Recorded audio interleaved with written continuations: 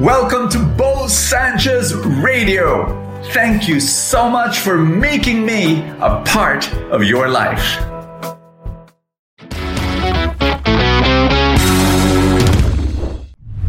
What should you look for in a partner, in a future spouse, in a boyfriend, in a girlfriend? There are so many voices out there.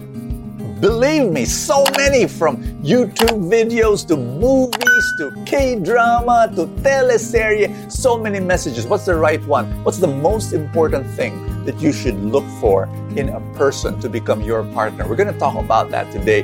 But in the meantime, why don't I pray for your life, for your relationships? In the name of the Father, and of the Son, and of the Holy Spirit. Amen. Lord, you know what this person is going through. You know the questions in his heart, her heart. And I pray that you be the answer. I pray that you guide them and give them the wisdom to make the best decisions for their relationships, families, friendships. Thank you so much, Lord, for blessing them today. In Jesus' name, amen and amen. I want you to get ready to be blessed. Listen to this powerful message and live a beautiful life for God. Someone asked me the question yesterday, Brother Bo, there's this guy, he likes me and he's courting me, but I don't know if he's the right man for my life. He's a little bit younger than me. And so I don't know if he's the right man. And every time someone asks me that question, I will always give the same answer. Because at the end of the day, this is what matters. Are you ready? Here it is. How deeply rooted is that person in his values? Old-fashioned values. It is all about character. You want a great husband, you want a great father, it's all about character. Faithfulness, honesty, responsibility, hard work, compassion, kindness, forgiveness, love. My dear friend, life, success, it's all about values. Even in the area of business and career, it really is. If you want peace, deep fulfillment of heart, and yes, also in relationships. Our gospel is Mark chapter 4, verse 1. And it's about the parable of the sower. Jesus says that there was this farmer and he was planting seeds all over the place. The road and the hard soil and the places where there were thorn bushes, and then in good soil. What struck me in the story is how Jesus said that sometimes the thorn bushes, they choke the plant.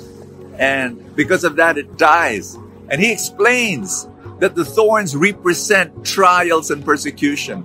Just to make it easier for you to remember, there are two things that can destroy your faith or your commitment.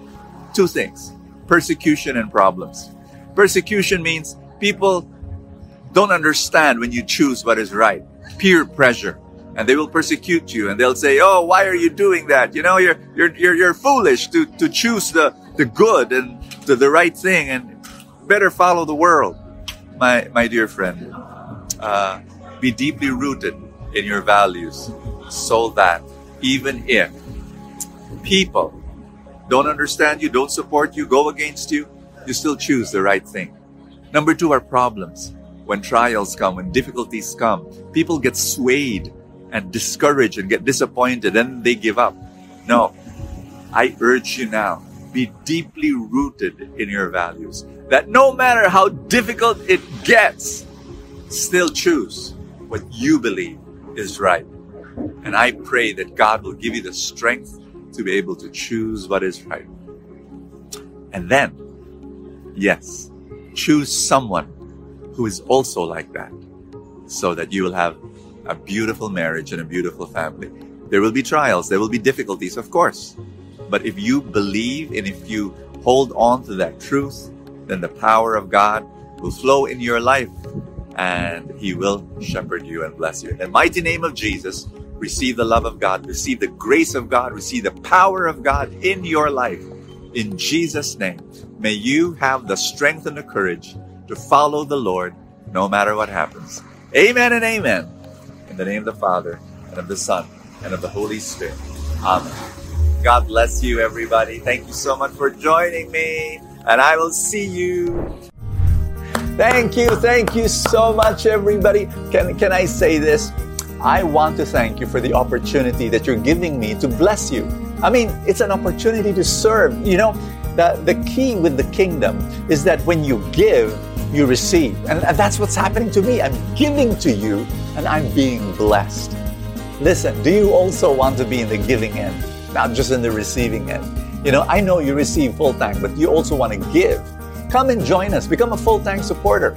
For a small amount, you can be supporting this mission, and you can support all the other things that we do, whether it be supporting missionaries that do wonderful work for the Lord, or our ministries for the poor. Come and help us, and we will be together in this. And if you're watching in Facebook, below the video, there's a button that says support now. Click that one. If you're watching through YouTube, there's a button that says join if you're using a computer. And click that. You will receive, as a full tank supporter, Full Tank Saturday and Full Tank Sunday. Thank you so much, guys. God bless you, and I will see you tomorrow.